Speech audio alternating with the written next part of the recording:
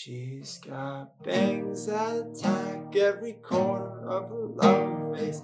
Words that float in some light on a cloudy day with my heart in mind. I don't mind another day.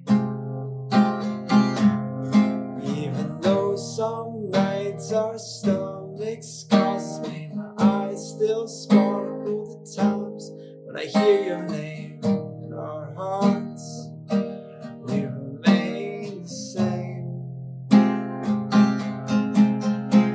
Just claims that attack every corner of her loving face. Words that float in some light and cloudy dim my heart and mind. I don't mind. Hi, it's so good to be back after our little summer break, and no worries, you're still listening to International Love Story. We just changed the intro a little bit for this episode because the song you were just listening to is a song that Jesse wrote for his girlfriend Rita after meeting her. It's called A Winter Smile. It's so heartwarming, and it was just a huge surprise when he suddenly sent this song to me, and I had to use it for this episode. So as you might guess, this is what today's episode is about. So it's about Jesse and Rita. Rita is from Cambodia. Jesse is from Hawaii originally. And they both met in Sweden a couple of years ago, and nowadays they're living in Germany. So they also choose to live on neutral ground, just develop their way, and this is also part of the episode. So we're going to talk about that. After all, life is not about going the straight path, it's about discovering other trails on the way and enjoying it and just living life at its fullest, and besides what others are saying and what others are thinking. But we're also going to talk about how they managed the moving and traveling financial wise, which I think is a very interesting and important topic. So I would like to dive directly into this conversation. Enjoy today's episode and leave us some feedback. My winter smile, my winter grin. So welcome to the show, guys. Thank you. Thank you. I'm so excited to get to know you guys a little bit better. I mean, we had the pre-call, and I've learned a little bit about you. It's just so nice to see you sitting on the other end. So for everyone who's listening right now, so they're sitting on the couch, but Rita is sitting in front of Jesse. It's just like a very dynamic and very cute picture. It's so nice to see you so happy. I just love it. I love the word you described, that we're united, because it sometimes we didn't think of that because it's have been on and off, and it's just nice that we are now together. Yeah, it has been a long way for you as well. I mean, let's just start with when did you guys start dating? How did you meet? When did you meet? And how did everything develop to the way it is now? Because as I remember, the last time we spoke, you told me that it all started in 2016, which is quite a while ago already. And then you basically fought your way to where you are right now. So let's start from the beginning. How did you meet? So Yeah. Yeah, I mean, it's always crazy to us to actually think about how long we've been together. It's similar to when people ask us how long have you been in Germany, and in some sense we feel like we've just begun, and other times oh, we've been here for over 2 years. Okay, this is going by really quick. And same thing with us. We've been together now for over 5 years. Coming up pretty. I guess we're actually past 5.5 years, and that just blew by in some ways, and in other ways was, like you said, such a fight at some points. But it all started when we both were studying abroad. Rita took a bit more of a winding path than me, starting in France coming from Cambodia to go to France, and then from France to a summer in Spain, to go up to Sweden for her study abroad program. I was studying abroad from Hawaii. I went from Hawaii to California, and then California to Sweden. And our first time we met is kind of up for debate. We have different memories of the same night. I have a Halloween party that I threw at the international dorms, where basically I organized a great party. And halfway through the night, everybody decided that it would be fun to go to a slightly different party, just 2 floors up on the dorm. And I was sulking on my floor. I'm like, I'm going to enjoy my party. I threw this, so I'm going to stay here. And at one point, she came to that party and met me on one of the first floors, and said, "Oh, are you Jesse?" I'm like, "Yeah, cool." I had this memory that I would go around like the first floor, and then go to another floor that they're supposed to have another party too, just to go around and see people's. And I remember looking up who were the ones that host the party, and I remember like the picture of a person, and I was like, yeah, this guy seems to be that one. So I'm just asking, are you Jesse, like the one who threw the party? It sounded pretty strange at that moment. And then after that, I remember just like, okay, we'll just walk away. But he had no memory of that, so it's up for debate whether I do met him on that day or not. But I feel like I remember it very well that it's such a strange moment of interaction and the strange exchange. So I think I remember it really well that it happened. It was a strange night. Yeah. It was a strange night, but still fun. But the time that we for sure bet, that we both have memories of, was when we had a mutual friend who's having a going away party that happened to be on my floor of the international dorms. And I saw her and her friends, sitting there, and I could tell that they weren't from the same dorms. They seemed like they were a bit kind of out of place and kind of didn't know who to talk to or what to say. And for me, like my natural, like since it's my floor of the building, I kind of felt like that sense of being a host kind of position, and wanted to make sure that everyone that was there felt comfortable. And I was like, okay, these people obviously are not, and especially coming from Hawaii, it's a big thing that people feel happy, people feel comfortable where they are. And so I went over and started talking to them. Obviously, I knew she was cute too, which is a factor. But regardless, I wanted to make sure that everyone felt good. So I started talking with her, and the night went on pretty quick. And we had some nice moments, but it felt like something, just like a person that you meet here and there. I was going to be moving away relatively soon to a different town in Sweden, so I was already kind of saying goodbye. But then later on, around Christmas time, she sent me a text kind of asking, hey, how are you doing? Because we were on Facebook together, and I know you're also celebrating Christmas away from family. What are you doing? How's it going? And I was like, okay, this is really interesting. I met her just once, and now she kind of spontaneously texted me here.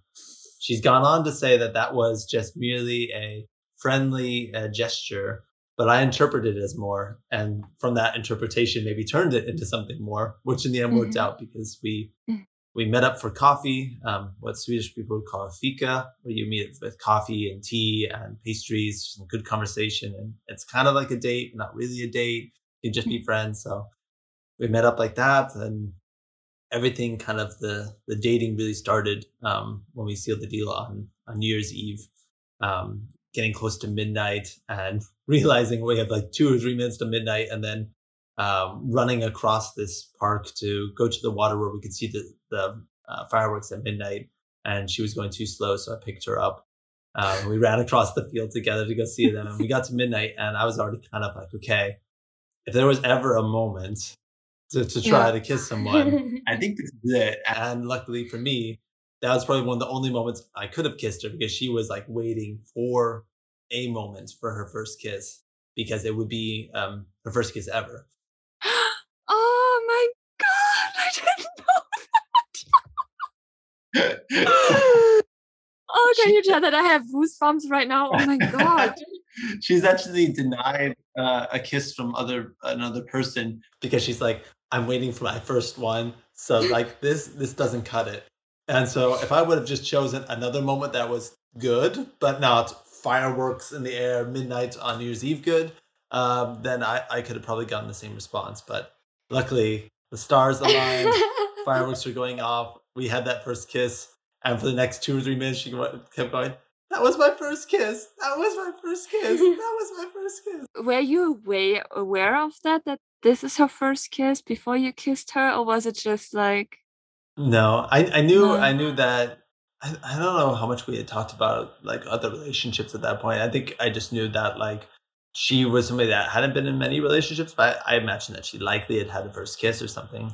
And being as cute as she is, I thought that it was bound to have happened. But no, I didn't know. And from that point, we kind of got to the point where we're like, okay, well, I'm moving to a new city, like a week. I'm gonna have a birthday party here first, but then after that, I got to go. And so we're gonna be living in 2 different towns, a couple hours apart. Be kind of the beginning of long distance for us. The shortest bit of long distance was 2 hours. And so I was like, yeah, maybe we'll see each other like once a month. I'll come down there, you come up here, we can hang out. Kind of, it was like more like we can have a date here and there kind of a thing. But pretty much as soon as we started that, we realized we weren't going to be able to do it. And we realized that like one day a month was just not like us. So we got to a point where it's pretty much weekly and for long periods of time where we would see each other. And yeah, it turned into something much more full on. So I feel like when you start stuff with long distance, you really very quickly kind of have to commit a lot. Whereas if you are kind of short and you can kind of meet spontaneously, you can kind of stay in that kind of spontaneous, kind of light relationship. But when you're more long distance, if they're going to see you, they're likely going to be there for night and day, a couple of days or something like that, or a week, rather than just like a date at a coffee shop and then saying goodbye.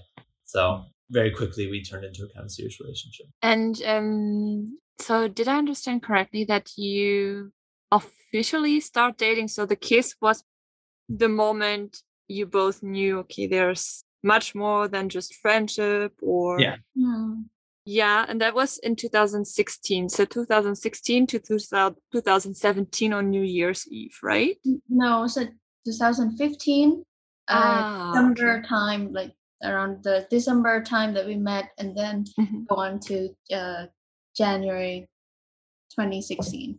2016.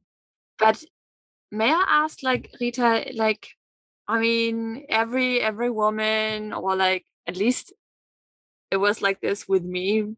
I hope this question is not too personal, but when I thought about like, hey, when I'm going to have my first kiss, obviously you picture it like, I think it's a woman thing, like the first kiss, and then if you want to get married, also getting married, that you have like you picture it in your head already. So you have a scenario already, and you're like, this is how it's supposed to be, and this is how I want it to be. And out of my experience, at least, so I got disappointed. So my kiss wasn't special at all. I think I was 16 or something, maybe 15, but it wasn't anything special at all. It wasn't absolutely not as I expected it to be. And I love that you've waited for the right person, and that like just imagining like the surrounding and everything, like after you had your official first date and how well it went, and you had a very deep conversation, and then you rushed to the spot to see the fireworks, and you had your first kiss on New Year's Eve. It's like, it's so crazy, it's so beautiful. It's just like a fairy tale to me. Like, but to get back to the question, like, did you know when you first met Jesse? Because you were telling us, or you were telling me that it was in this, was it an apartment? It was this party, and then you introduced yourself, and did you potentially saw him as someone you might date at some point, or did it just develop and you were just like open-minded, and you were like around Christmas time, like, hey, I just want to text him to see how he's doing because I care, because I know that he's also going to be alone. Like, what was going on? What were you really thinking in those moments that basically lead you to where you are right now? It's crazy. I did not have seen him like the first day, the first day we had proper conversation. Um, is yeah, just seeing him like somebody who I met at the party who is really nice, like Mhm. somebody from the US that I have a very great experience with, and yeah, it was really nice. But I didn't expect anything else. It's just like, okay, we're not gonna see each other again. That's it. Yeah, which is somebody who was nice with talking to you and nice to you at the party. Um, and I think I remember you said something like, you wanted to throw a party of a New Year's Eve, and I remember the details. Like, yeah, I don't know whether or not I will be here or what I will be doing, but at least this is one option because most of my European friends will be leaving to their home, and my home will be too far to go anywhere. So I definitely stay. Um, so I'm looking for something to occupy myself as well for New Year's Eve. So I just took the note. Um, and we said goodbye. And a couple of days later, was adding me on Facebook. I was like, okay, like we're not gonna see each other, and why even do like add me a friend on Facebook? But okay, fine. I accepted it. I think yeah. Then on Christmas Day, I had like this spontaneous friend group that like invite me to another friend home to have like a small Christmas together. So I know one of them, and the rest I met there for the first time. So basically, it's just very spontaneous, just trying to be together with someone on the on Christmas. Evening. So I was like, yeah, I know. For me, I live on campus. I have someone that I could go to spontaneously, and I could imagine how hard it'd be, like away from home and was spending this time alone. And yeah, of course, I was drinking a bit, so I was just thinking about someone, and I was just like, hey, how are you doing? Merry Christmas.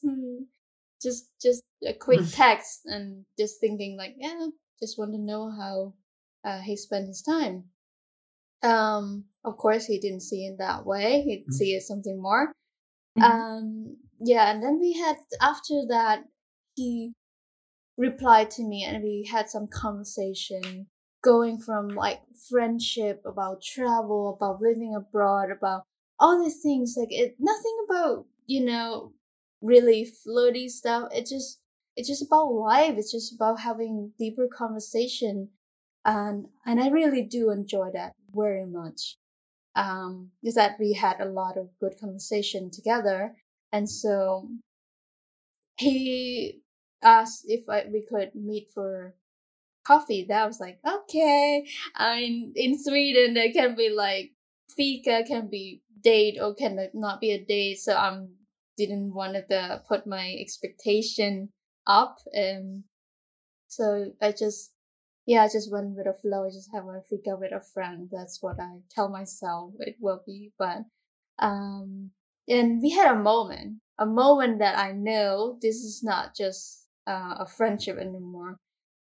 When he showed me a song in French that he did not understand, and he wanted me to listen to it and tell him what that mean. And the moment we sit across from each other, and he had me one of the headphone side, like when we were listening to it, I was trying to understand the French, but at the same time look across to the one sitting across from me, and it seemed to be so romantic. And I was like, okay, definitely he's not meant just a friend. He's definitely flirting with me. So I had that moment that telling me that okay, this is something more. So the next day is the New Year's Eve party. So we had the fika on the 30th of December, and the next day we will see each other again on like New Year's Eve. So I decided I will be going. And then I went home and realized about my dream of my first kiss, which is it had to be three things. A person has to be meant a lot to me, and not just like a cute crush I have on just somebody who mean a lot to me.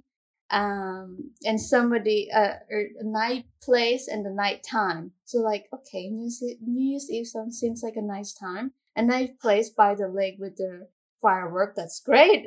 So he if I imagine a person who would kiss me, I think I can imagine him to be the first one, and it means to me something. So I already mentally prepared. If it come down to, I'm prepared to kiss someone for the first time. So that would yeah. To add a couple other details, I'll start by first saying, like you, my first kiss, like you, Christina, my first kiss was not what I imagined it would be. I would think I still imagined a bit, but maybe not as much detail. My first kiss was spent completely not sure how to navigate spontaneity. You know, this kind of first kiss are kind of supposed to be spontaneous. There's supposed to be a moment, but I'm like, okay, I just don't know how to do this. So I kept pretty much repeating like, I'm going to, I got to do something, because if I don't do it, I'm going to regret it. And so I want to kiss you. Is that okay? Like, it was really cringeworthy. It took like 3 minutes of talking to get to a kiss. And then it was like this really quick, and then it was over. And then it was kind of like, you know, completely anticlimactic. And it was like, oh God, that was bad. And it was at a random park in the middle of the day. And it was just not good in so many ways. Was it just a quick kiss on the lip? Yeah, it was just a quick kiss on the lip, but I was so intimidated to go to it. So I felt like I really had to like, I was kind of reading like the terms and conditions and the warnings first of like, I haven't done this before, but I need to do it, but kind of not saying what I was going to do, you know, because I kind of wanted to somewhat be spontaneous. So it was, much worse. But You then signed the terms and conditions. Is in black first negotiation, and then exactly asking I for came at it quite business-like in bonus. some sense. But also, when we went on that first fika too, I was also I spent the night after that fika kicking myself in the butt, because there was a moment when we were coming back from the fika. She's like, "Oh, like, let's ride my bike to your place," and I was like, "Oh, 2 people on 1 bike. That's romantic too." So she was on the back and I was riding it, and we were getting ready to say goodbye. And since it's the day before New Year's Eve, people are already shooting at fireworks, and I was like, this is a moment. I should kiss her. And then like I kind of talked myself out of it, and I was like, stupid. Why didn't you kiss her? And then later on, I realized it doesn't really make sense if you have the choice between the day before New Year's Eve kissing somebody with like these crappy fireworks when the sun hasn't even really set yet, or New Year's Eve at midnight. Of course, the better option would be the second one. And also, if I were at this part, is that you confused with the different country where I'm from. Well, yeah, that was one of the things that stopped me. Well, because there's another person in our building who is from Colombia. And so it was not that I confused where she was from. I knew she was from Cambodia, but I had the 2 C words in my head. So I said Colombia instead of Cambodia. Oh. It's Cambodia. But some other factors too that I think led to that moment, that made that moment kind of special. Before we had that kiss was when I came to Sweden, I decided I wanted to be more open with playing music, because I was in the music industry and I played music also myself. And so it was quite fun that before that, at the New Year's Eve party, we had a small group of people in my room and we were all playing music and singing together. And at one point, people kind of kept leaving here and there. And at one point, it was just me and her in my room. And that was really quite fun, and also quite made me feel like, okay, this is going to be something. She also later told me too that she noticed that my room was quite clean, and she was like, this guy has potential. He's got a clean room. The toilet is nice, seats down, and and the room is organized, beds made. Ooh, it's not every time you see it. So yeah. So I felt like I have a lot of expectation. I prepared well for that moment. Then it led to a great first kiss, which kicked off everything else. May I ask, how old were you, Rita, when the first kiss You I just was 21. Oh, I'm so jealous. I'm so jealous. I wish I Me would have too. waited, but yeah. Oh, so beautiful. 21. And you mentioned just before, Jesse, that you kind of like the distance, so you knew that you are going to be separated at some point again, but that didn't matter to you anymore because you knew that this is going to work and that this has to work. What gave you the assurance that this is it, that this is going to work out for the both of you? I mean, I guess the biggest thing that it comes down to is stubbornness. um, and kind of relates to something that we've been thinking about and listening to lately around climate change. I can't remember her name exactly right now. Christina Figueres, the woman who authored the Paris Climate Agreement, talked about this notion of stubborn optimism. And it's not naivety to think that things can work out. It's like, I am an optimist that things will work out, and I'm going to stubbornly push to make sure that that happens. And I think it was a bit of that kind of like sealed it for me, where for a while I just wasn't sure if it would work because I could see clearly all of the challenges that would happen when my time in Sweden would be done and we would leave. And it was like, realistically, our chances of making this work are small. And it's going to be a very complex process and difficult emotionally. And so for a long time, I had the mentality that like, just enjoy it while it's here.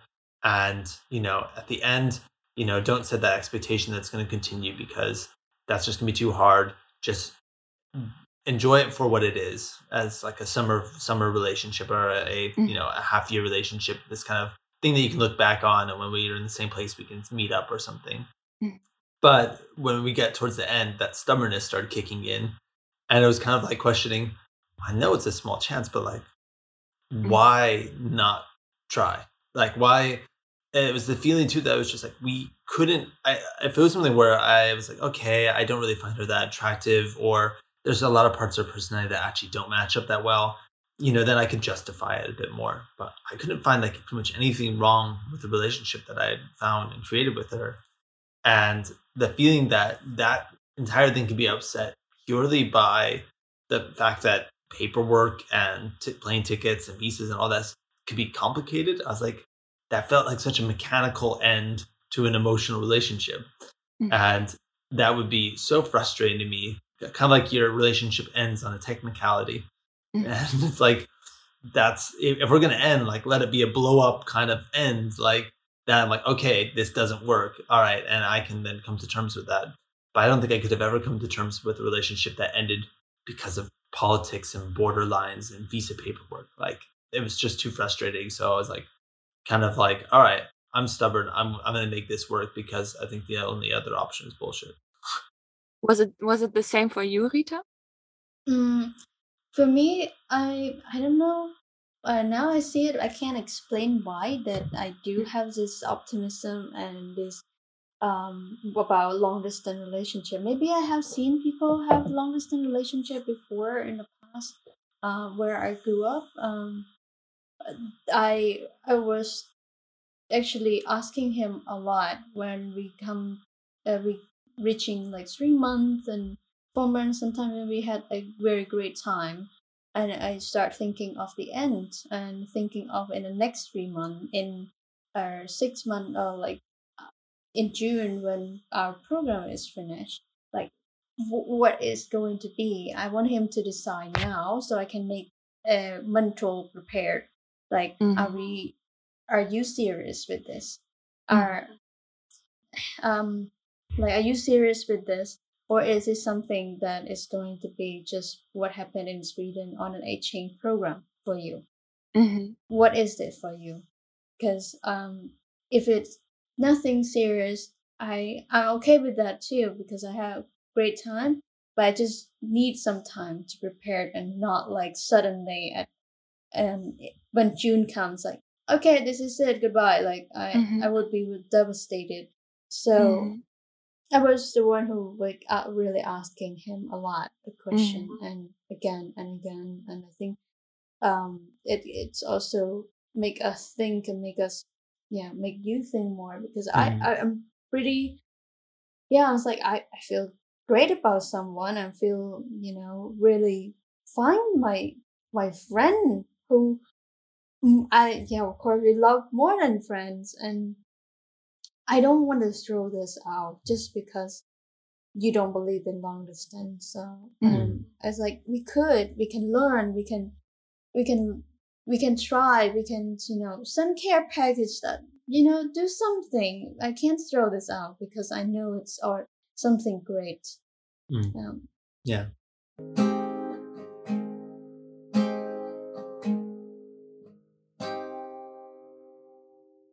Did you feel, Rita, like when it came to the point where you needed an answer, like, hey, yes or no, is this going to work on the long run as well, while being separated like while dating on distance? Did you feel like you got a clear answer from Jesse? So did you always find clear words for the situation, or was there in between, was there a time frame? Because this is what I felt with Nacho, where it was quite like it wasn't the one or the other, so we weren't quite sure where this is going to lead, and it was very frustrating. But once we found words and we said, okay, this is going to work, it worked out because we were both committed to that. So did you feel, Rita, that this happened to you? He got back to you and he was like, yes, let's try it out, and that was the moment you were both 100% into it? Well, so this series event, I brought this up, I think once or twice, and I don't think we have a concrete answer. I didn't have the concrete answer, from him, and I was okay too. It's like, let's try to find the answer. Let's take some time. Let's think about it. I wanted to be part of the conversation, whether or not I'm going to get the answer now. So yeah, I think we had some thought, and he will look it up. So of way to bring that I could go into US because I will be done with my program before him. He will need to finish his program 1 year after. So it makes sense for me to go to the US while he was finishing his program. So he actually did research about different kind of visa. After 3 months we've been dating, to his family side probably sounds very, very weird or strange that like this, you just met someone and now you're looking for like a visa to US and all those things. And I remember his word very well. It's like, hey, don't think of me a creep or something. I just sent you a bunch of information about visa to the US, and yeah, I remember that part. So I think he needs to know some choices that he can make, like what way it's possible. So he did his research, and it seemed complicated but somewhat possible, and then it come down to a question. I think I remember he was asking me, so would you like to go to the US with me? And then I was like, okay, now I would be asked the question again. Not I asked him the question, but now being asked the question, what do I want? Like, ask myself. And at that moment, I was like, I need time alone. I was living in a share flat, and he was cooking in a kitchen where like a share kitchen. I went into my room and I needed time alone.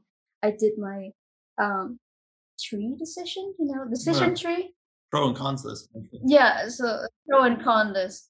So I was like, this is pro and this is con. Is like, why would I want to go to the US? Is this what I want? And the pro is this, the con is this. And then I give him, I think, 1 hour. I needed a 1 hour for that, and he was alone in the kitchen. Going crazy. Oh. And they come to terms with, okay, I'm gonna try and make this work, and then, oh wait, what? She might not want to. She has to do a pro and con list. Oh.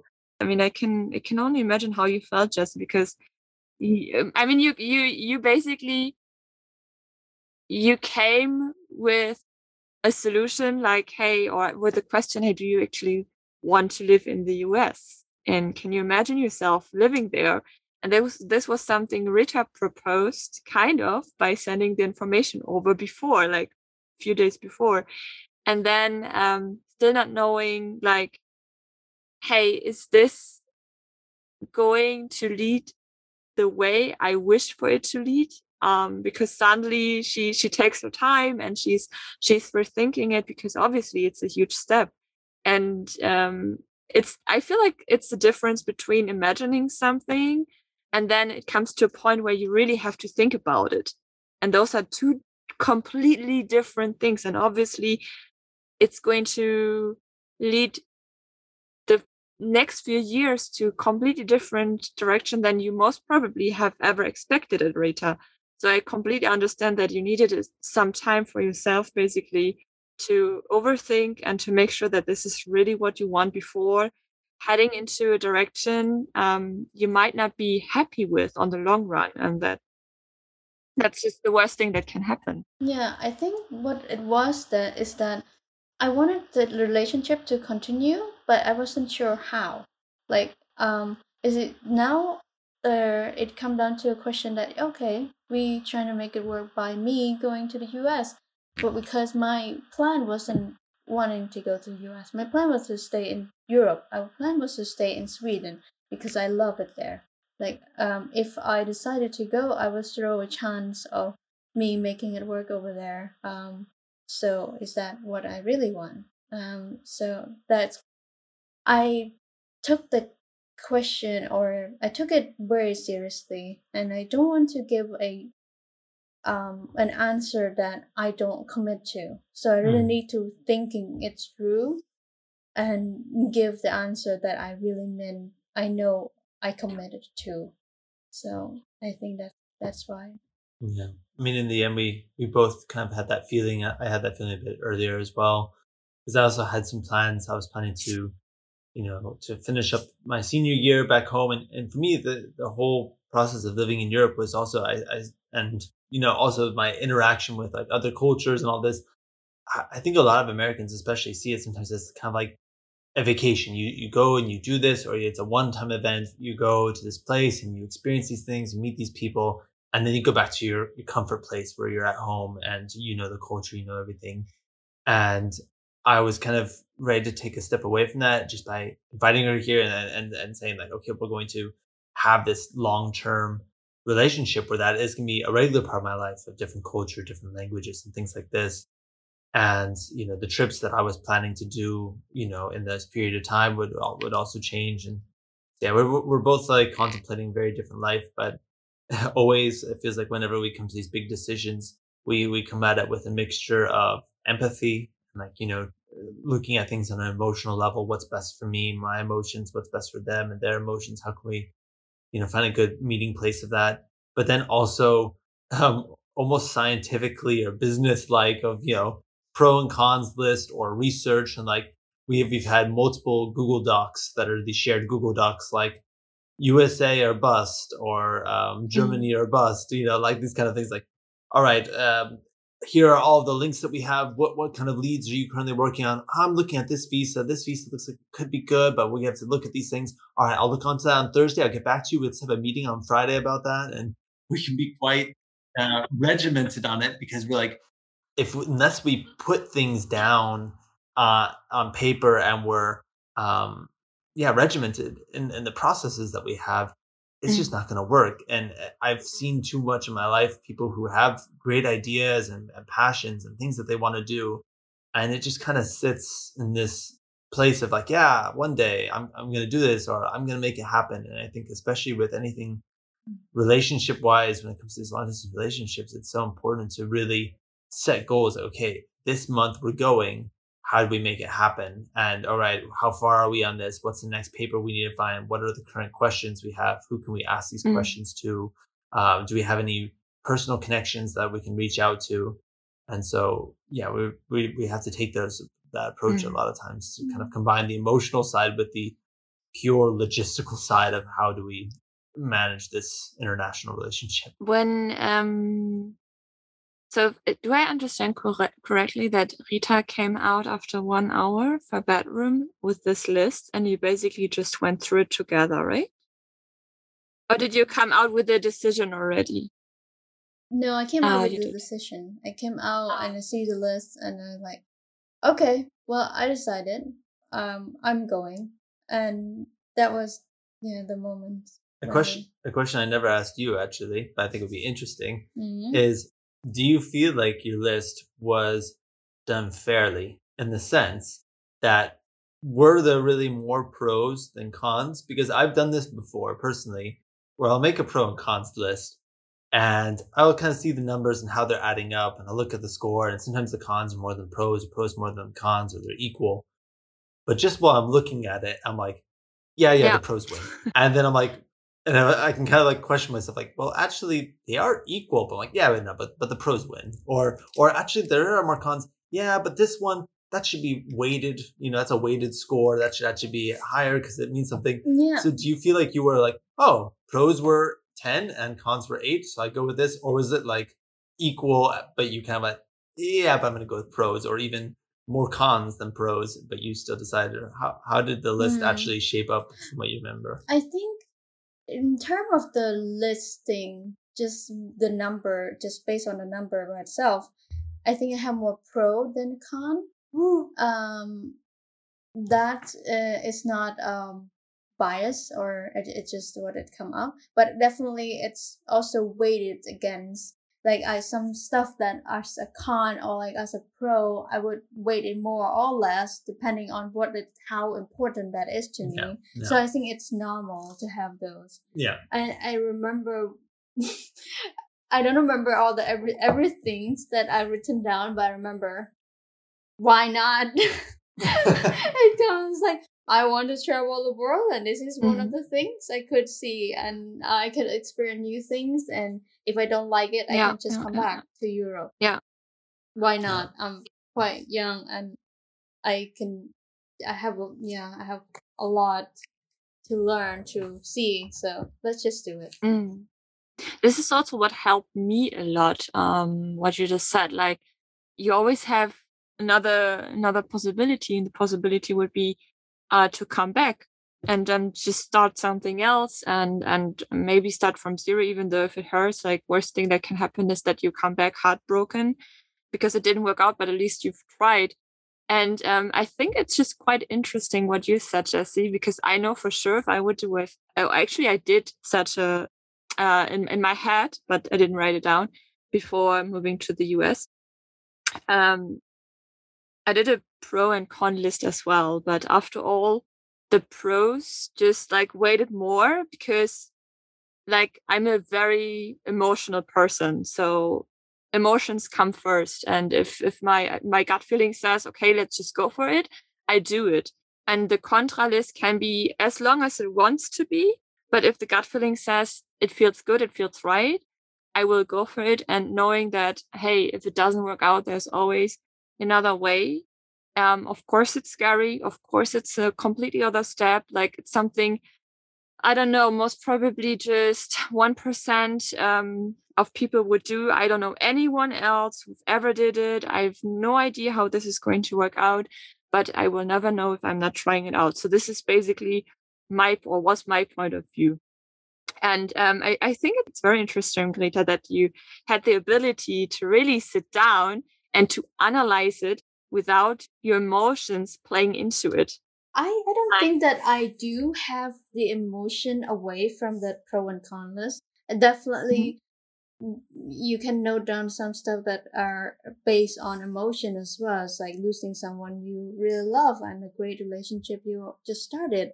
And those are also emotion that I would weight it in this pro and con list. I think, I think it's pretty much emotion as well. And I think it's very important sometimes to listen to what your heart really wants. And knowing that there's always going to be another option, if anything. Yeah. And so how did it develop from there on? You both agreed that you would like to try it out, so that you would like to close the distance, that it's going to be the US. But I mean, you're not in the US right now. You're living in Germany. Like, what happened? a lot of things. Like when you had to say goodbye, I know that you went to Cambodia. Yeah. For very spontaneously for quite a long time because you just couldn't say goodbye, right? Yeah.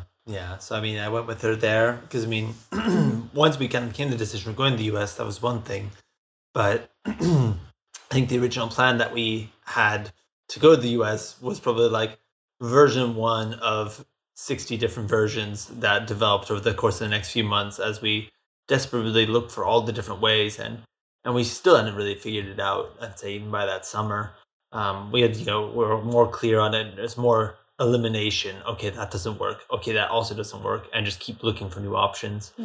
And then, to delay saying goodbye, I went with her to Cambodia and got to be there for her brother's engagement ceremony, which is a big thing in Cambodia, a big party. Got to meet a lot of her family, and then then of course I start feeling really serious. Like, okay, I'm meeting the family. I'm part of this now. And then once I went back to the U.S., that was our first real long distance where we couldn't see each other at all, not just like the 2 hours we had in Sweden. And meanwhile, we're still working out the details of her visa, which in the end we came to the conclusion of a J1 visa. First is just visitor. True. Visitor visa. Because we had 2 trips to the U.S., but the first was a visitor visa, which should be simple, but it was still unbelievably complex. And one of the first places where I could really start seeing the complexities of my own American immigration system, which most Americans, especially the ones who I think are so anti-immigration, sometimes I think have very little understanding of what it actually takes for somebody to come through, even somebody who's very qualified to come through, and also how much a passport plays into how easy it is to get someplace. A Cambodian passport to get to U.S. is very different than another one. But yeah, eventually she was able to make it to the U.S. She moved in with me, my roommates, in my college town, and it was our first time like living together, first time living with other people. So that was, all of an adventure, and it brought new challenges too. We met in a neutral country where we were both foreigners. We both didn't know the language and the culture, and we both kind of looked at things like, oh, wow, they do things like that. Oh, did you notice that? And when she got there, we ran into a situation that we were no longer in that place anymore. We were in a place where I had connections already developed. I knew the language and the culture, and she was the foreign person, and it made her feel a bit isolated. And that was kind of a reoccurring thing that we had to kind of deal with over time. But of course, the visitor visa is only 3 months long. And so after that came another trip. We went first to Hawaii for our first Christmas in the US and first time meeting my family, which was quite fun. And I felt like such a kid, just like showing her around every place and going, that's where I used to run, and that is where I used to play, and this is my favorite park, and just pointing at every single little detail along the way. And then after that, we went to her brother's engagement ceremony, and I spent a bit longer time in Cambodia the second time engagement. Then the first one wasn't wedding. First one wasn't. First one was engagement. True. Sorry, I'm getting mixed up. Yeah, second one was wedding.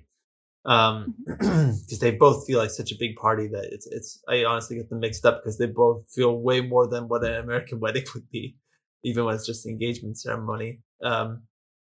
And then we had another period of time where we worked out a new solution because visitor visa was difficult and we wanted her to be there for longer. So we settled on then a J1 visa, which gets her there as an internship. Basically, if you're within a year of your graduation, you can still do this in the US. So we went through a new complicated process to get her to the US. And also costly. And also expensive. You have to pay a couple thousand for a sponsor whose only real role is just being the middle person between you and a job, where we could have easily found the jobs ourselves and done stuff, but we needed to go through them. And for that, we paid a couple thousand. And yeah, then she was able to come for a longer period. Was in the US for a year as an intern while I worked as a music promoter. This is all in the San Francisco Bay Area. And that was, definitely exciting. We were staying with a really nice family. It was a connection to my mom's, or else we would not have been able to afford it because San Francisco is really, really expensive. But a lot of things happened in 2016. the visa was ending. At that point, the internship is not possible. There's the visitor visa, that's 3 months. And there's a work visa, but that's really competitive and complicated. And meanwhile, we have entering into our lives a new political figure who seems dedicated to Make devalue, life yeah, difficult. and Yeah. valuing Mhm. the lives of immigrants, actively turning parts of the population against immigrants. And I kind of lost the identity of my country. I mean, I had felt okay enough to originally bring her to the US because before she came for that longer, was it the longer trip or the shorter trip? I guess it was, yeah, because Trump, Yeah, shorter trip. yeah, I mean, before she came for that short trip, I did a hitchhiking trip in the U.S. To kind of reconnect to my country after that year in Sweden, where I went from Michigan to California with hitchhiking and just like meeting people along the way. And granted, I'm doing this as a white male, but despite that, I mean, I still felt like I was able to see a bit more representation of parts of the US that had seemed so different, that were quite conservative and things like this, and just was met with such incredible amounts of kindness and generosity and openness that I felt comfortable enough to bring her there. But by 2016, it was just getting harder and harder to keep justifying staying there with the climate of the US, the current kind of conversations people are having. And we were in California, which definitely made it better, but we started missing Europe and we started looking for options, if not here, then where? And so we've focused on Canada for a while, and we were pretty set on going to Vancouver, and Vancouver. Mhm. and we had everything kind of set up. And towards the very end, we were like, oh, I guess there's actually this one little thing we didn't notice, and that kind of completely bars you from coming, and we won't be able to do this in time to get you there. We could do it, but we need much more time. And so then Okay. halfway through that year, we had to completely come up with a new plan. And we were like, okay, well, we want to go back to Europe. Okay, well, how can we go to Europe? Work visa? No, it's complicated. Student visa, that's easier. Okay, but I'm already from going to school in the US, I'm so much in debt already. I'm $30,000 in debt for just a bachelor. I don't want to go and have to pay more. It's like, okay, but is there a country where we can go to school and have free education? Maybe that could be our way. Germany, this is possible. So then it's like, all right, well, then we'll go back to school. What do you want to study? and like, I think I want to go into something with like around climate and sustainability. Okay, well, I have a music industry background, but I want that to be more strengthened with business. So maybe I'll look for like an MBA program or maybe just a bachelor's program in business, international business. So then we looked for universities that had both of those things as a common program. Like, which universities could we both go to school in? And we identified 5. I don't remember all of them. I remember Kleve, Magdeburg, Lüneburg, Kiel, Nuremberg, yeah, and one other Mhm. one. And Nuremberg was definitely one of our top ones. But in the end, Mhm. I got into a few and she got into a few, but they didn't match up. So then we're like, okay, what do we do now? And we just decided, okay, let's just try living in between 2 schools and trying to make that work. So we moved to the town of Uelzen, northern Germany. Mhm. And her school in Lüneburg was around half an hour away. And then my school in Magdeburg was a couple hours away.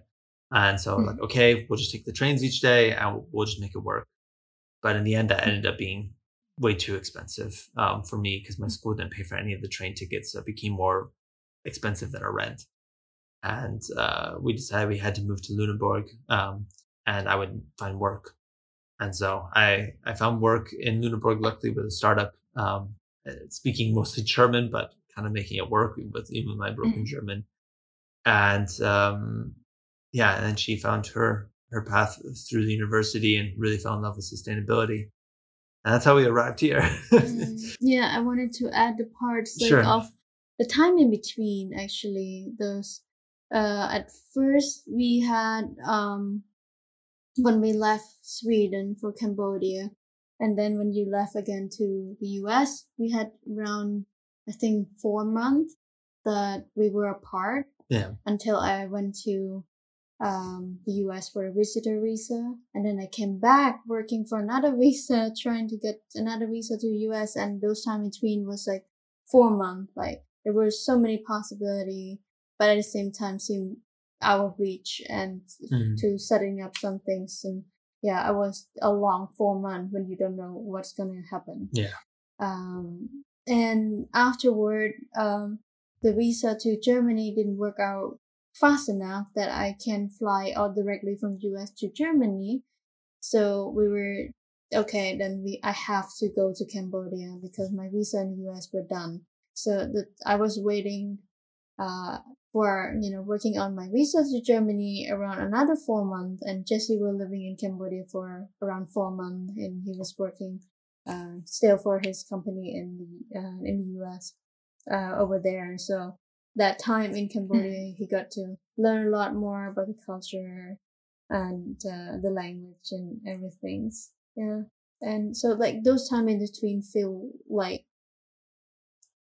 just feel like forever, and it kind of give us like a little post-traumatic stress of like, oh, it is gonna happen again, and would that be ending? And even though we are and now I feel much more safer, but the first year in Germany, well, we don't know how it worked financially. When we're here, is it going to be any day now? We will be again, didn't make it work. Any possible way. So, it kind of bring us some stress even we're together. It's like, is there going to be a day that we separated again? Yeah. I mean, you have that uncertainty when you're in between things that can feel like forever. And when you don't have a date to count down to or anything like that, it feels like forever.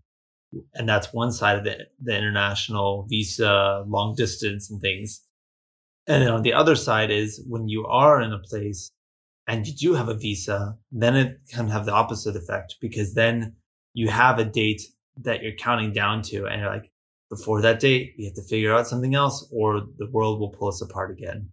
And so you jump between these two things of uncertain distance away from each other that goes really slow, and then a period of time with each other where you feel like you're counting down the days before you're going to be pulled apart, and you have to look for an exit plan as soon as you land. And yeah, it's given us both like some PTSD around it, but then also in some sense pulled us closer together, because then each moment that we have with each other, we still value it because we know how hard it was to get there, and we still have that feeling that it could be taken away, that we could be back in that situation at some point, even though we're working very hard to make sure that could never happen.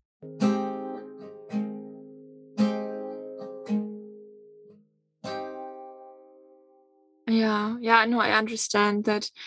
Also, what the experience I've made or we've made is that what you just mentioned, Jesse, when you're together, basically you're also planning your future. So obviously you're enjoying your time together, but in the back of your head, you always have like, hey, what's going to be next? Is this going to, I mean, it will work out because you believe in it. And this is what you said earlier. You're stubborn, and the stubbornness brings you like what brought you where you are nowadays. But also it's just like you're together, you're enjoying it, but then there are 10,000 other things you're taking care of, you have to figure out, you discuss about, you sit together, you do your research together, and it's just like we can do much more valuable things with the time we're having together, but instead we have to sit down and discuss it and see, hey, how is it going to work out on the long run? And also what you just said, like, you never know if this is going to be the end, so to speak. Like, is it going to keep on? Like, what's going to be next? So you're always going to have the fear that something might occur that drags you from each other again. And this is just like, it's a constant fear you learn to live with somehow. And you know that in a couple of years it's going to end, but so far you don't know when it's going to end, and you just accept it. What I would like to know as well, because obviously, like, going back and forth, going to Cambodia for a couple of months. As I understood, you were able to work from there for the company in the US, but you were also mentioning that you have $30,000 debt in the US because of your studies, but you still managed to travel from A to B and to start several visa processes, which cost a lot of money. Like, how did you do that? Because I just did the process one time when moving to the US, and I spent $6,000, which was a lot of money for me at that point. But what we also spent on was obviously the flight tickets and everything else. Sure. And I was working at that time, so I had some savings, which brought me a long way, or which helped a lot. But how did you manage it as you were both studying before? Yeah. I mean, it was something too where like my debt that I have is something that's kind of in the back of my head. It's like a weight that I carry with me, but at the same time, I won't say that they're nice, but they give you a lot of tolerance before you start making money. So before you start making money, they're like, okay, your yearly contribution that you have to make towards paying off your debt is 0. But at the same time, the longer you wait until you pay it, the more interest is accrued, because it's constantly accruing interest. So the amount that I owe is constantly increasing. And that continues to this day. And so it's kind of like a ticking bomb that I kind of just push into the closet most of the days. And I know I'll have to deal with it at some point, but I'm kind of waiting until I'm financially stable enough so I can devote things. And we're still trying to get to that point. A lot of the plane tickets and stuff like that, I had some savings myself, but we were also quite reliant on family and friends.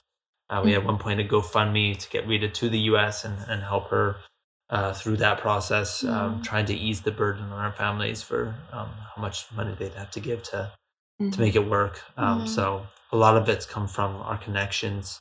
And so far, even though the debt's there, it's kind of still something a bit in the background that will have to be faced one day when I look at it.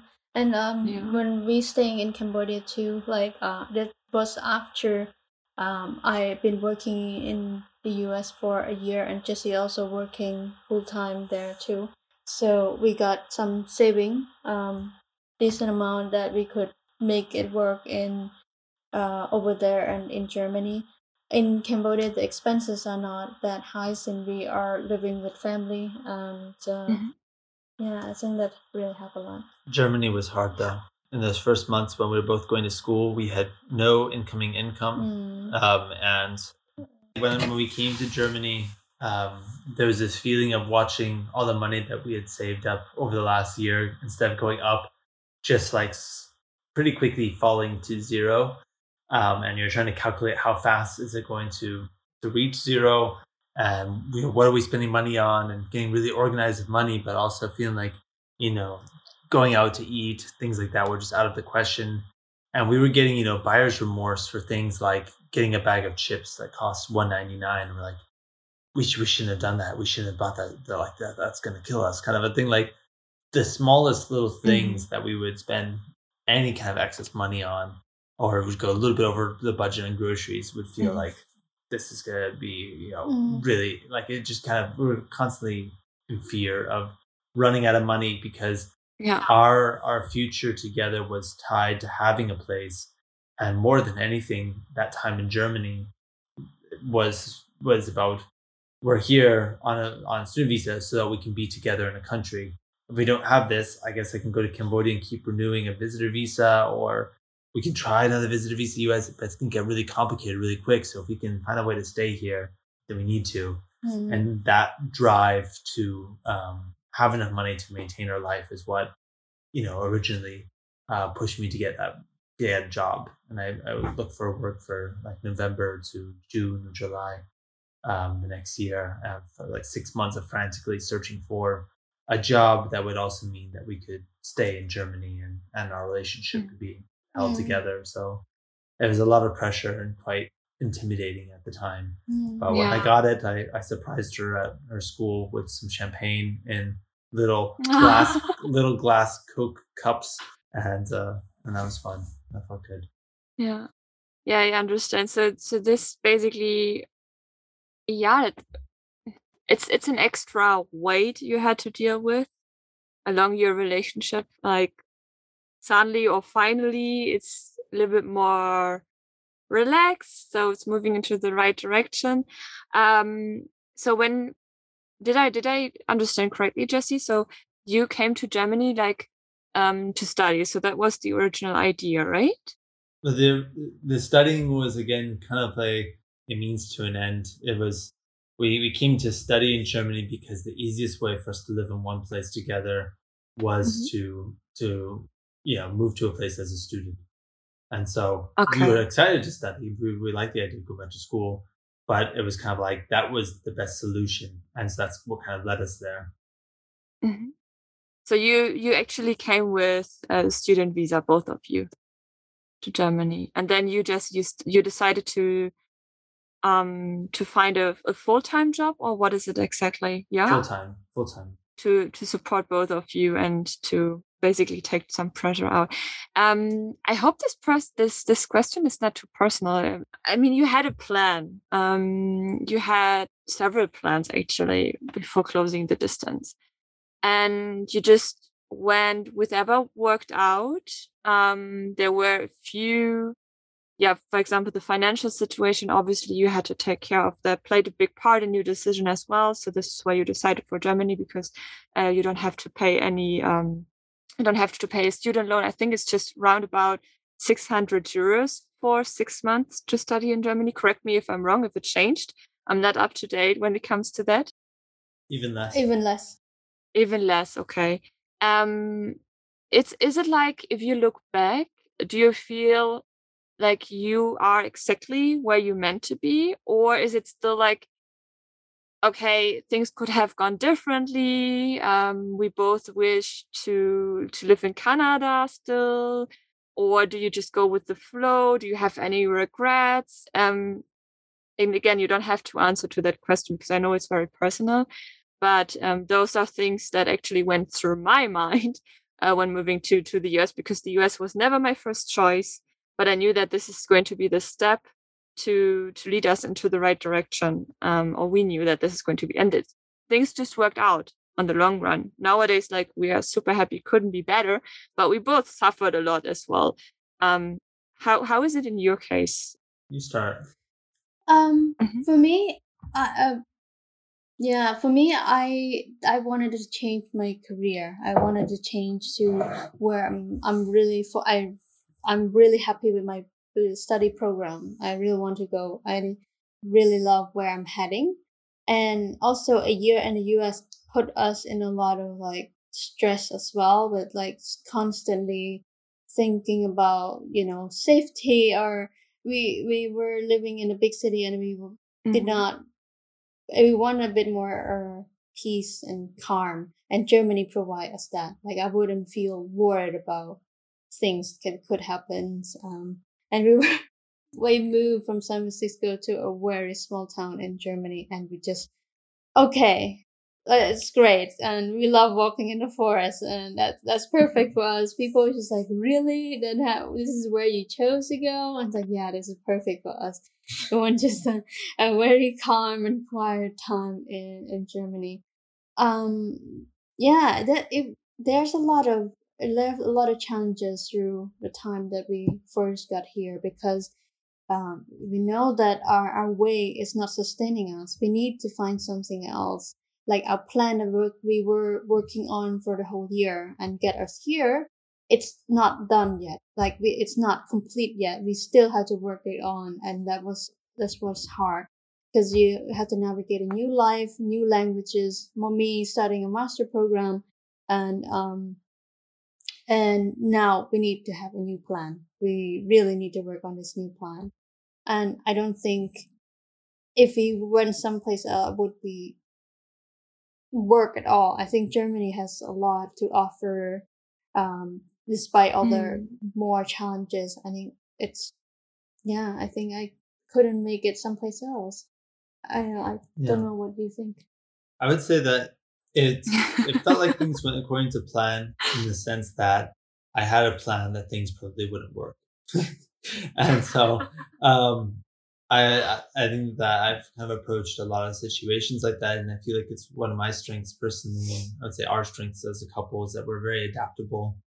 And I think it's better to go into a situation knowing that, like we like to plan things kind of in detail, but we plan it with the absolute knowledge that it's very likely, not going to be going to the plan that we have. We plan out so we can see as far as we can get with the original plan, but we know that along each of these steps, things can change, and we mentally ready ourselves to look for opportunities when those things don't go to plan. How can we make this work? And for example, the current situation we're in, where I'm working and she's coming as a student, that would have been nearly impossible to organize and arrange before we came to Germany. And so our original plan, of trying to come here and just use our savings and maybe get a mini job or something like this to sustain us was quite unrealistic, but it was the best idea we had. Mm-hmm. And there was a way to get to Germany. And we're like, everything else we'll figure out. If it doesn't work, we'll adapt. Mm. And that's exactly what happened. So in that sense, it kind of felt like it went to plan. Like, okay, things didn't work. I figured. And what options do we see? Okay, maybe I can go to work. And then things kind of lined up. But of course, we could always, debate whether, part of the reason why we didn't go to Canada was like, okay, we want a place we can go straight from the US to. And in the end, we couldn't go straight from the US to Germany either. We had to wait a few months. So we could have, made Canada work, and who knows how that would have been. One factor that had against it was it had some of the elements of the US that in many ways I would still feel much more like I'm in my home culture and she's the foreigner. So we don't get that kind of neutral effect, which is another reason why we chose Germany and Europe as a place where we're in between cultures, in between languages, and we're at a place where, we're not choosing one country over another, one family over another. We're kind of in the middle. And so, I think we can always debate which would be the best path to go, what would be the best way to adapt when things go wrong. But I think we're too focused on the future to second guess it too much. And it's just like, okay, this is where we're at now. And the experiences, whether they're bad or good, kind of give us insights on how we want to handle things in the future, what we like and don't like in a place. And that's definitely going to guide us. Did anyone ever told you, family or friends, like, hey, what you're doing there is actually crazy? Or did you have full support right from the beginning?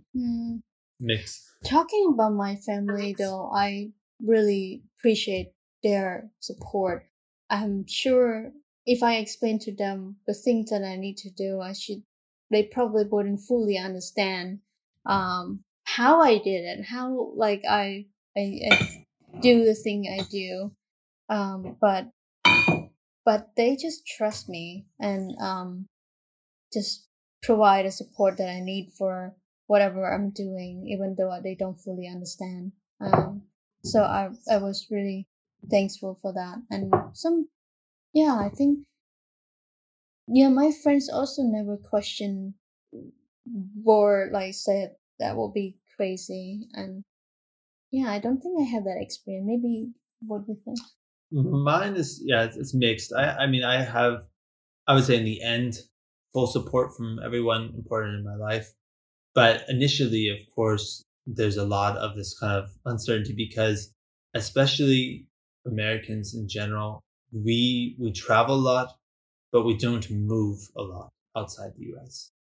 And so anything that's involved with long-term, in Cambodia, it's quite regular that you're seeing people leave the country and go to other places. And in Europe, it's quite normal for people to work for a year in another country.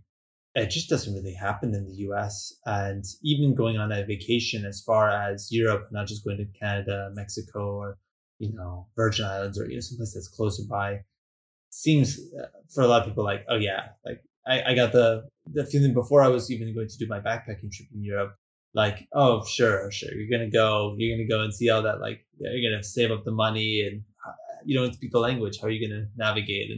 And people are kind of skeptical until you do it.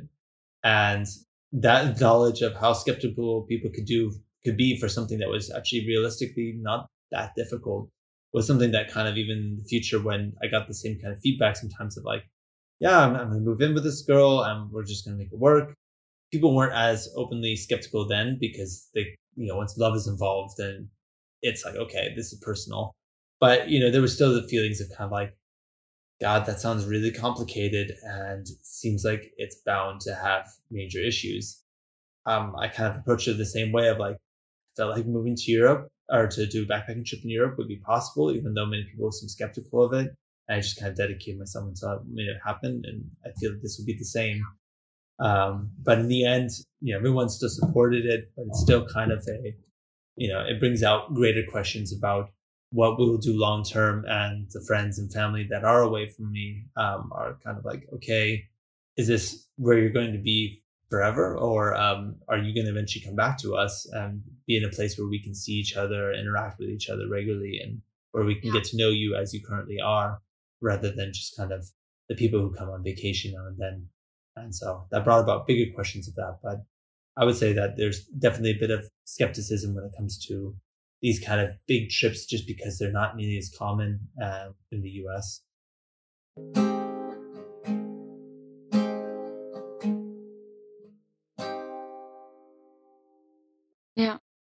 Yeah, which is normal, obviously. Like, I guess I hope.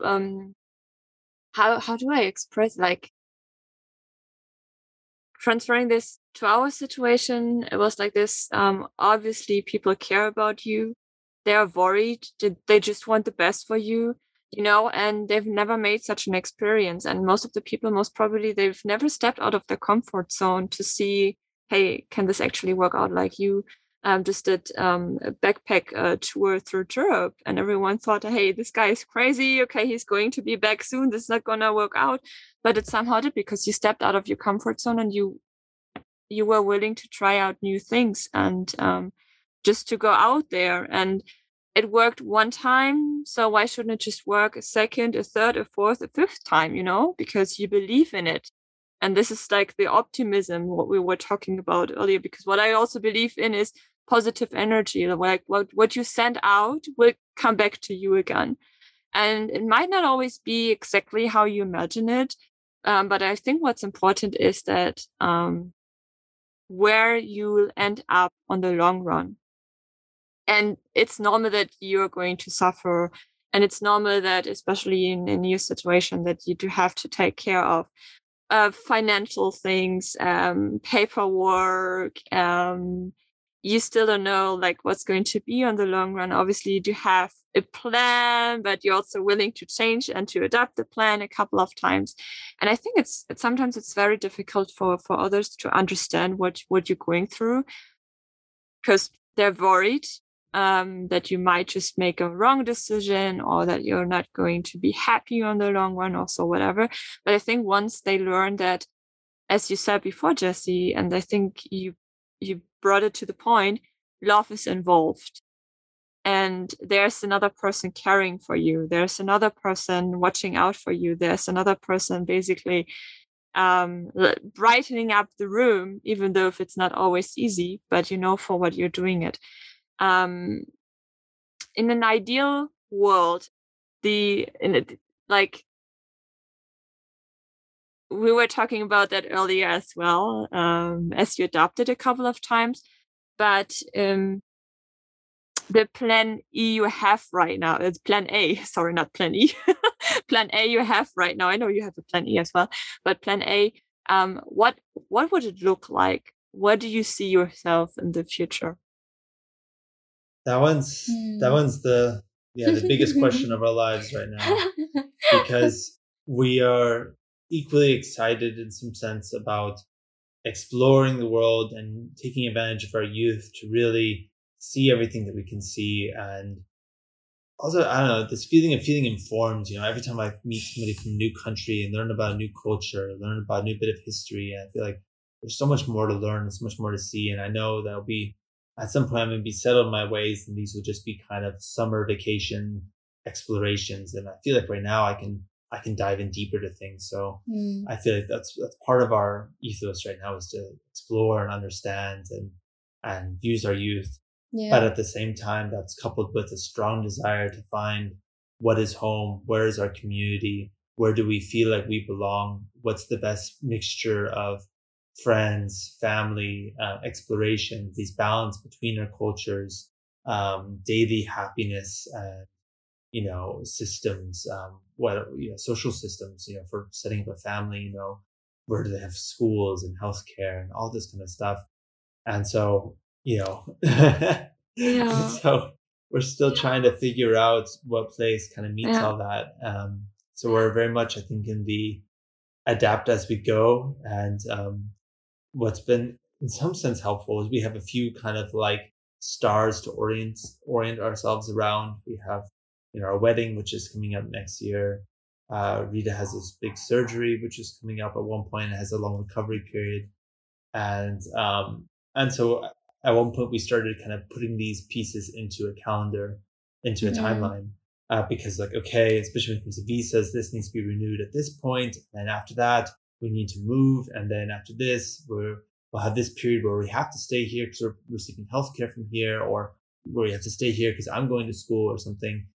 And from that, we developed actually like a 10-year plan or 7-year plan, which is going to also be subject to a lot of changing. And we're still kind of seeing where that plan leads us. We feel pretty good about Europe in general, but of course we also really miss our families and miss spending time with them and having them get to know us and stuff like that. But you can't choose one place to go without choosing another place to not go. Yeah. And that is really difficult, especially when there's families involved. If the families were both in the same place, it would be very tempting to just go there. And in some sense, what we see with Europe is that we have this middle ground where we can have a place where we like the day-to-day life.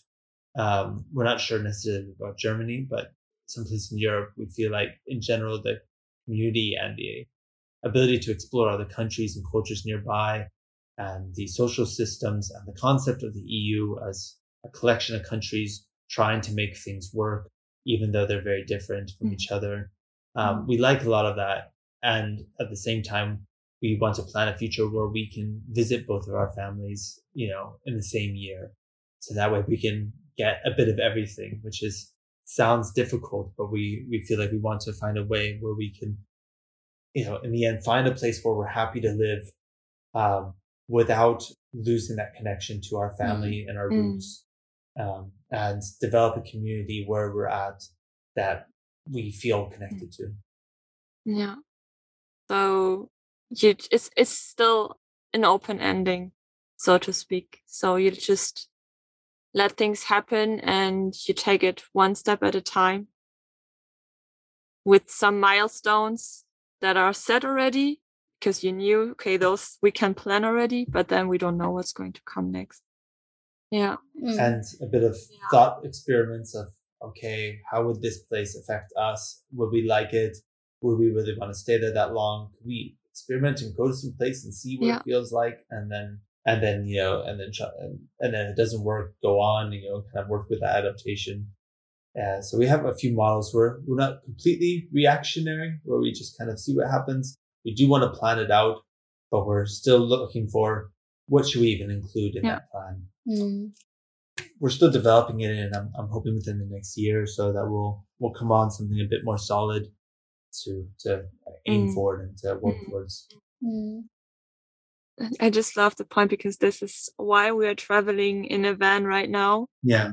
Because it's like on the long run, somehow I wouldn't say hope, but it could be that we find the place we both feel comfortable, neutral ground if possible, like you guys are doing it, because I know that this is going to basically add another dynamic to the relationship if you live somewhere where both of you don't know the language, like where the system is completely new to both of you, and that you can start from scratch together. Yeah. And we hope that on our journey while traveling with the van, but then we are also planning in a couple of years to travel South America, to check out Costa Rica, for example. Yeah. Also going to Argentina for quite a while. We're not sure when this is going to happen and for how long we will be in Argentina, but that we will find a place to stay. Yeah. And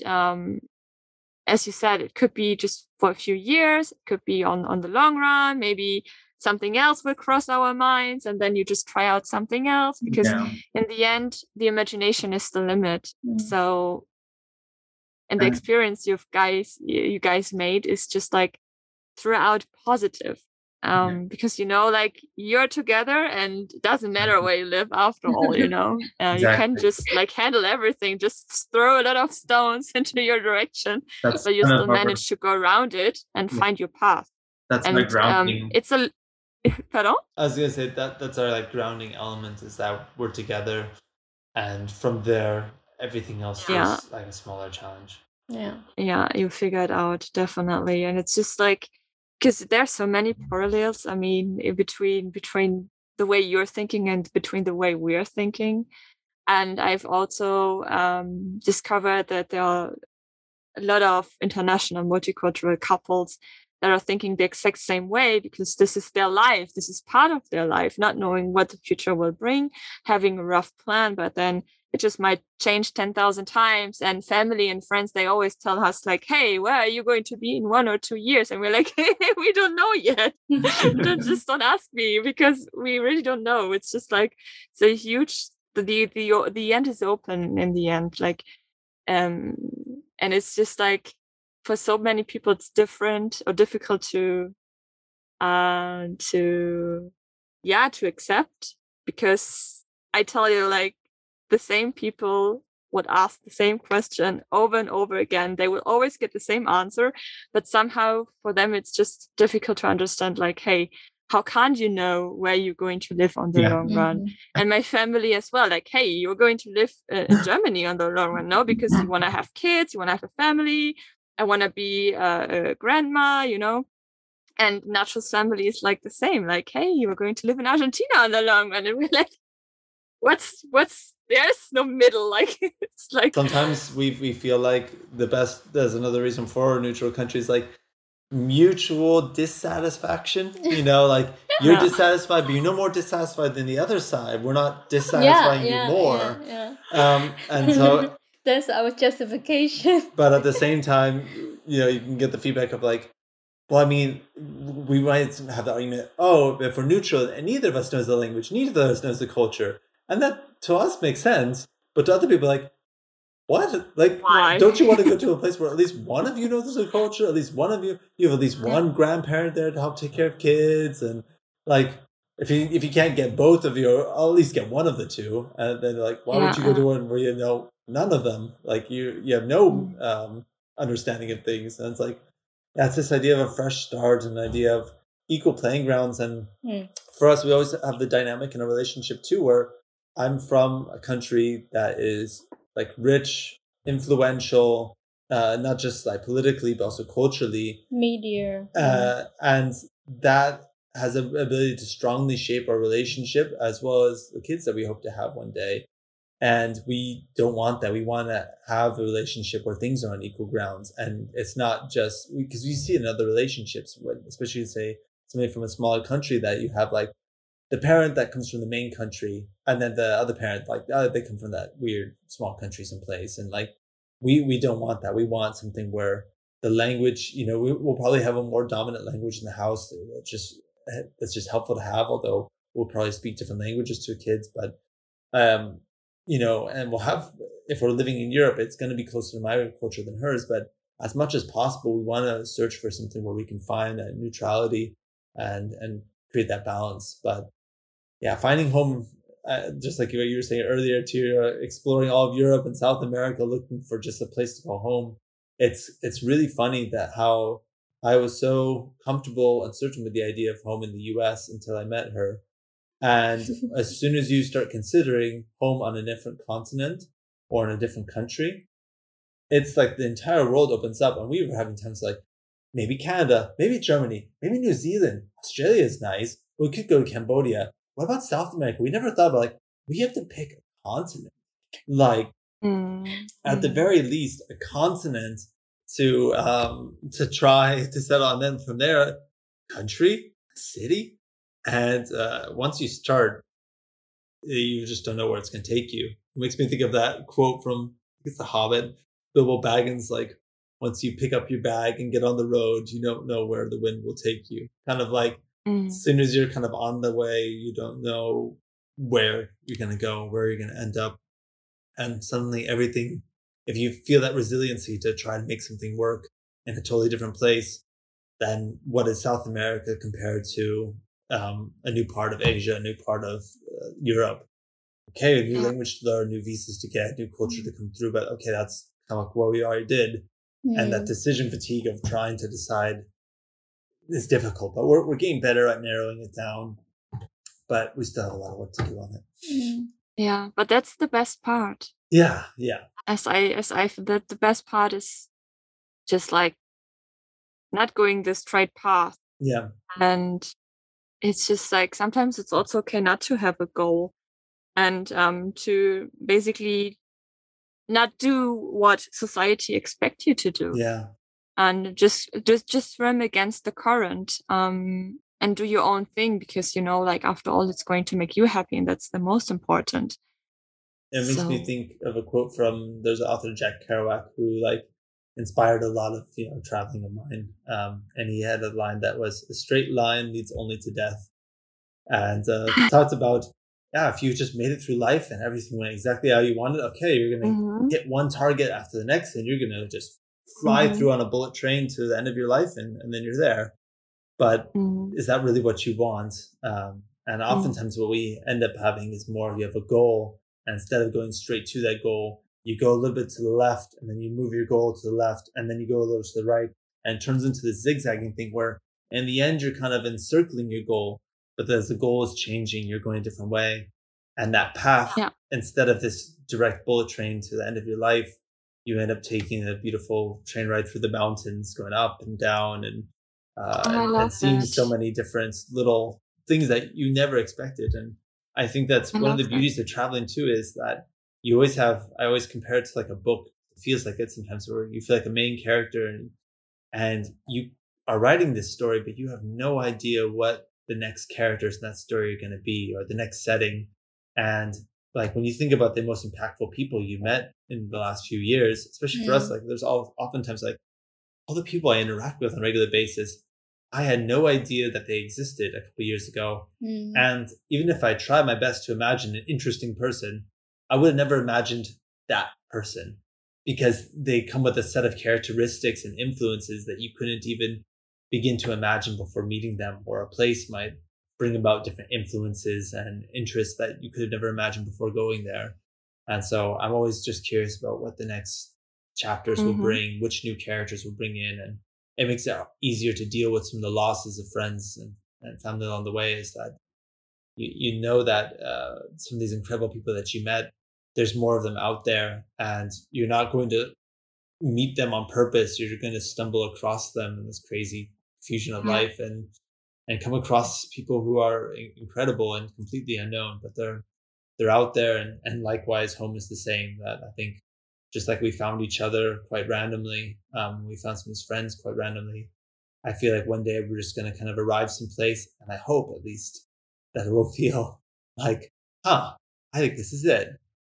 And more than anything, scared that it's not going to feel like that, and that what it's actually going to take is a place that goes, I don't know about this place, but maybe this could be it. And you just have to be there for 5 years or so, and then at that point to go, oh yeah, I guess this is it, because that's much harder. I think both of us are pretty intuitive and instinctive with working with what you feel at that current moment, and it makes a lot of sense to invest time into a place for it to become that, because that's what you did with your childhood. But at the same time, since we're so used to doing things on a quicker basis, to devote that much time to a place that could in the end not be it, it's difficult. It's difficult, and we're getting older, so we feel like we need to find some place. So yeah.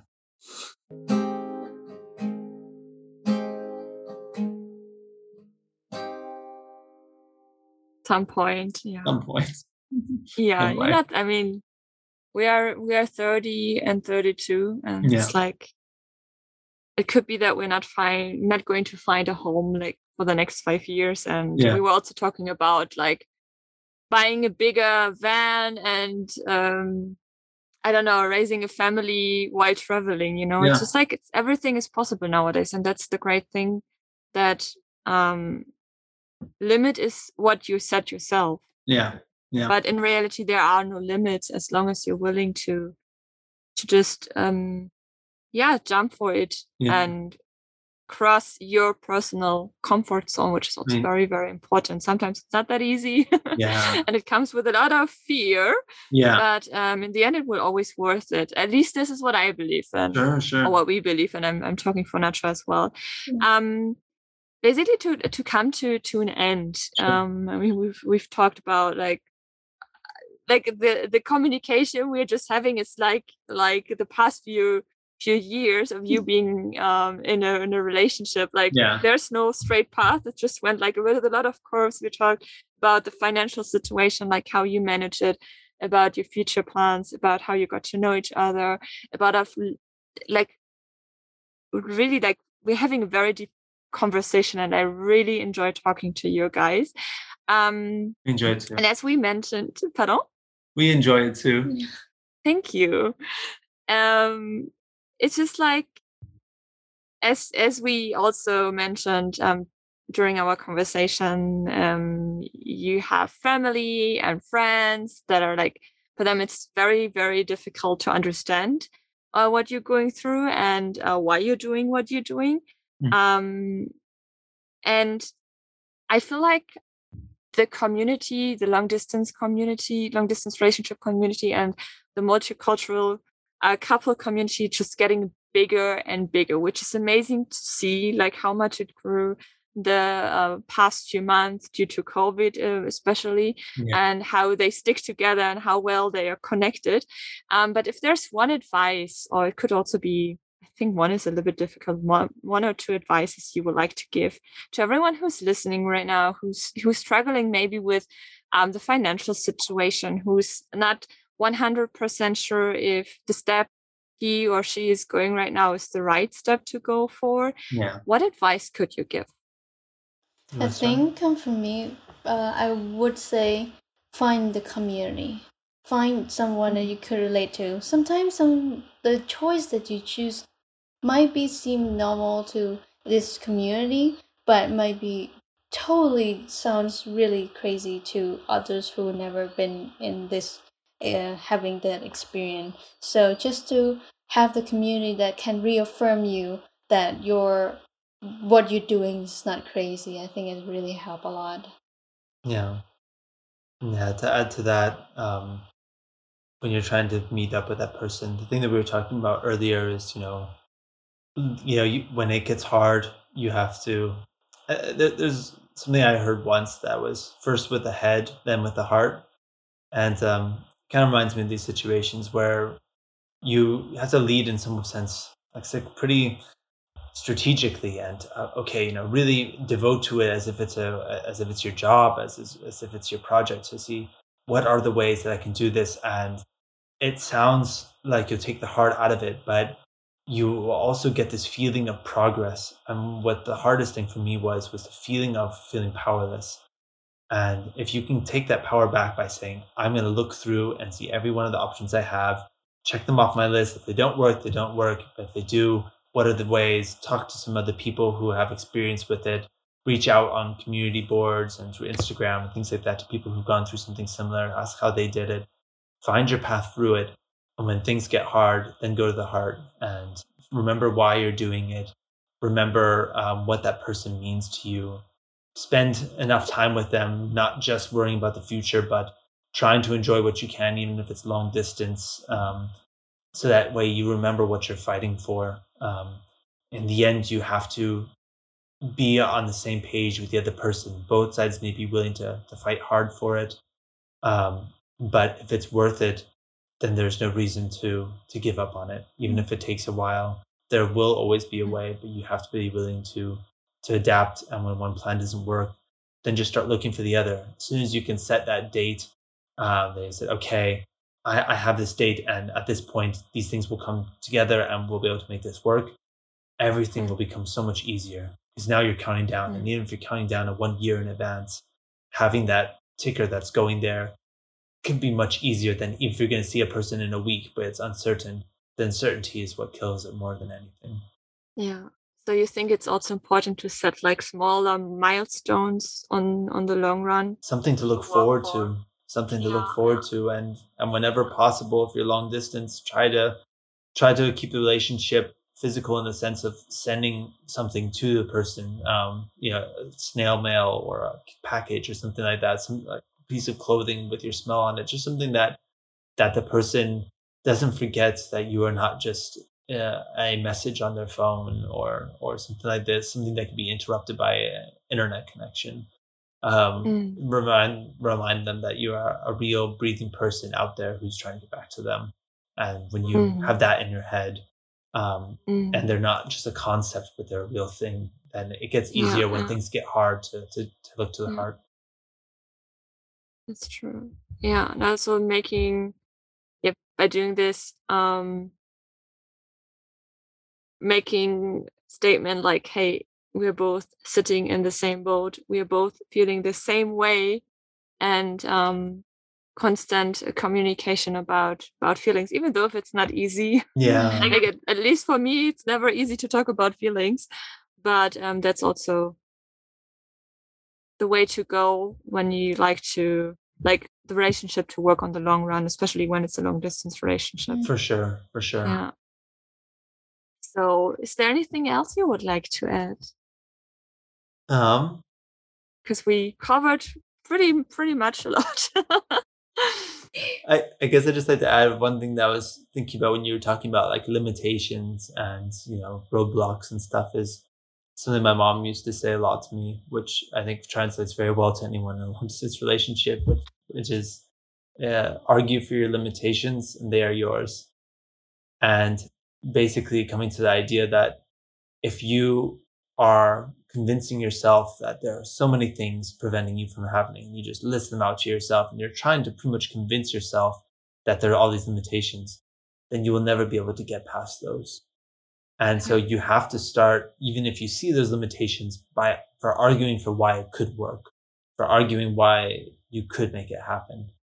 Because if you start off by arguing to this, kind of repeating back all the limitations that people have told you that you're going to face and all the things that are going to be difficult for you to get past, you have to at least be the number one supporter of your plan, of your relationship goals. Yeah.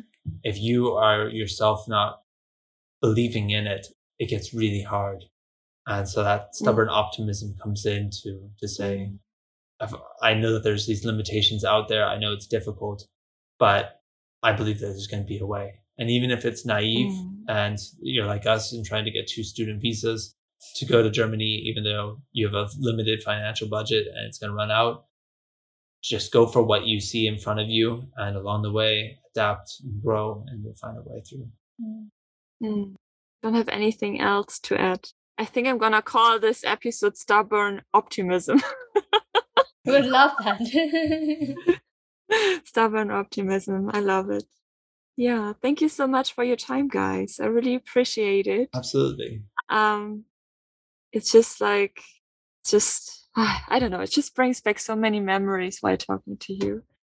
And also the point, like, not looking back, asking yourself the question, like, what if I would have made another decision, Yeah. And because I feel like this is the worst that can happen to you. Yeah. Looking back and regretting your decisions and just going for it, doing what feels right. I really enjoyed our conversation.